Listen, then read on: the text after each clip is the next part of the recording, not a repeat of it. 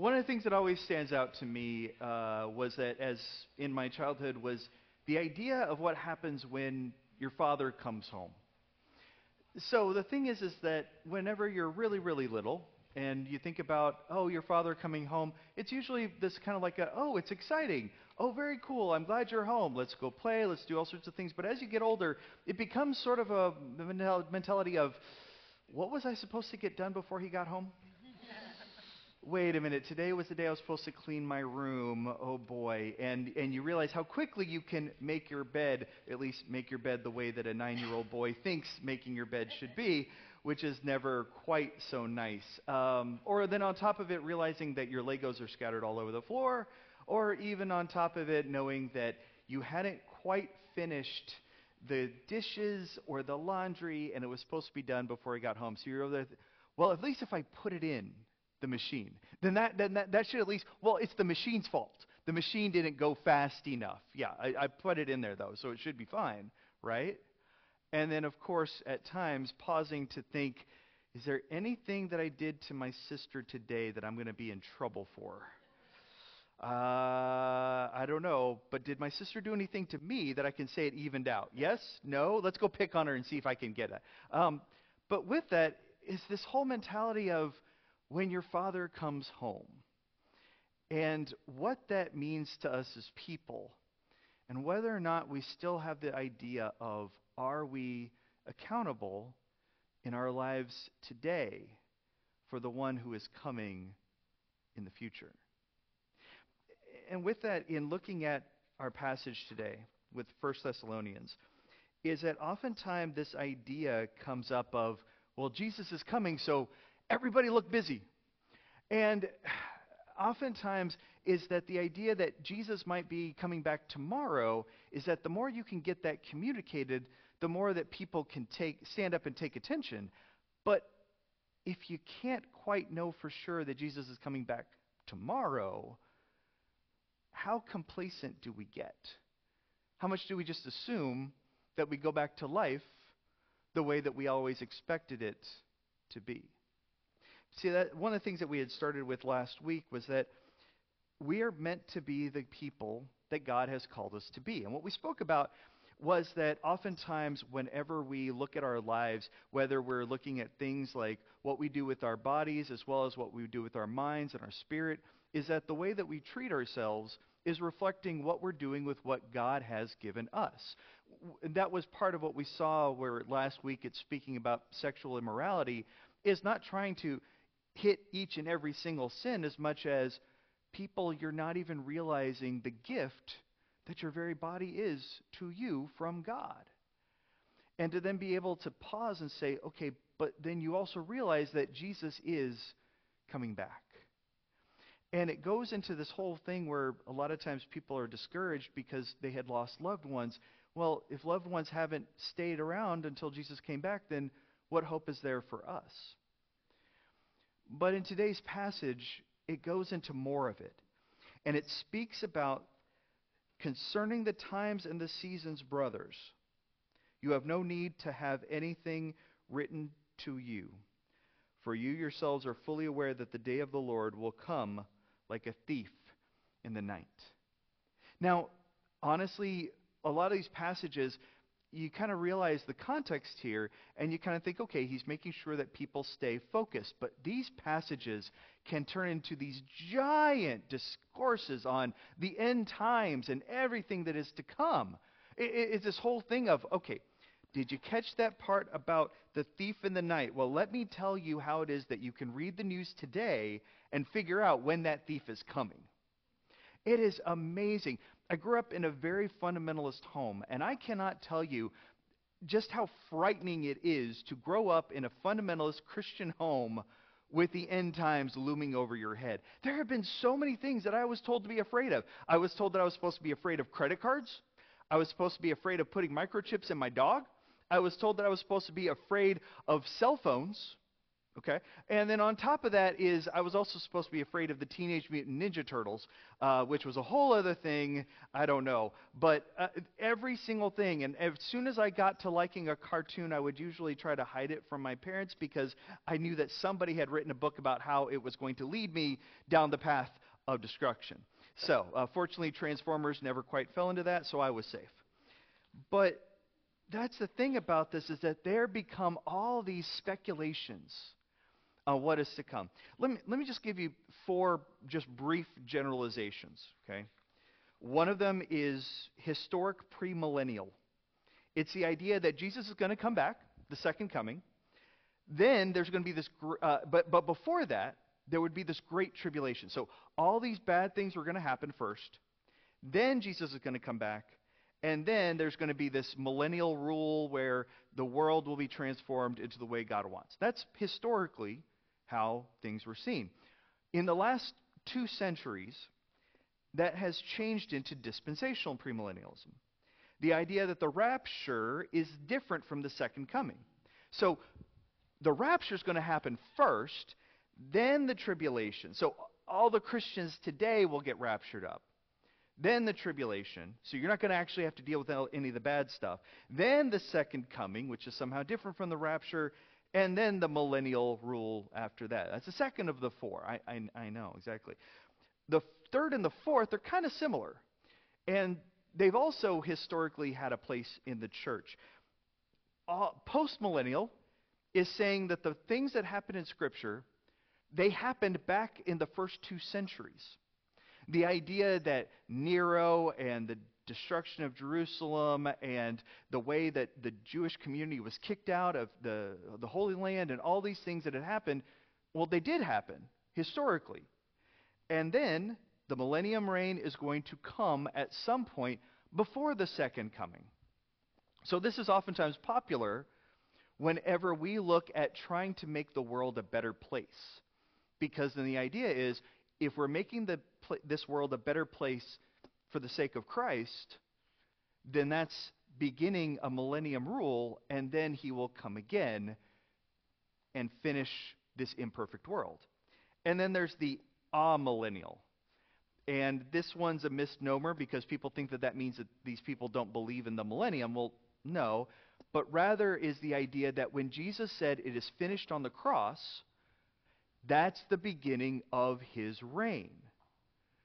That was the beginning of the millennium. Not meant to be a literal 1,000 years, but rather is to say a millennium is a long period of time. It was Jesus saying, I have begun my reign, and it's going to be a while before I come back again. But in the meantime, you're going to have tribulations. You're going to have struggles. And the things we see in Scripture are going to repeat themselves at different times. There have been any number of people throughout the last 2 millennia who have been seen as the Antichrist. And they may all be true. And they may all be kind of true. But the thing with each of these 4 different versions is that each one is meant to emphasize something different based on the idea that Jesus will come back again. So how do we face the world around us today? Jesus is coming back again. So what do we do about the world today? And I want to go back to those verses. Now, concerning the times and the seasons, brothers, you have no need to have anything written to you. For you yourselves are fully aware that the day of the Lord will come like a thief in the night. While people are saying there is peace and security, then sudden destruction will come upon them as labor pains come upon a pregnant woman, and they will not escape. This isn't trying to say that there is no sense of peace in our life whatsoever. And it's not to say that there is nothing that can give us calm and rest. But rather is that the people at that time were oftentimes putting their security and their peace in that Roman world around them. They were putting it in the wrong things.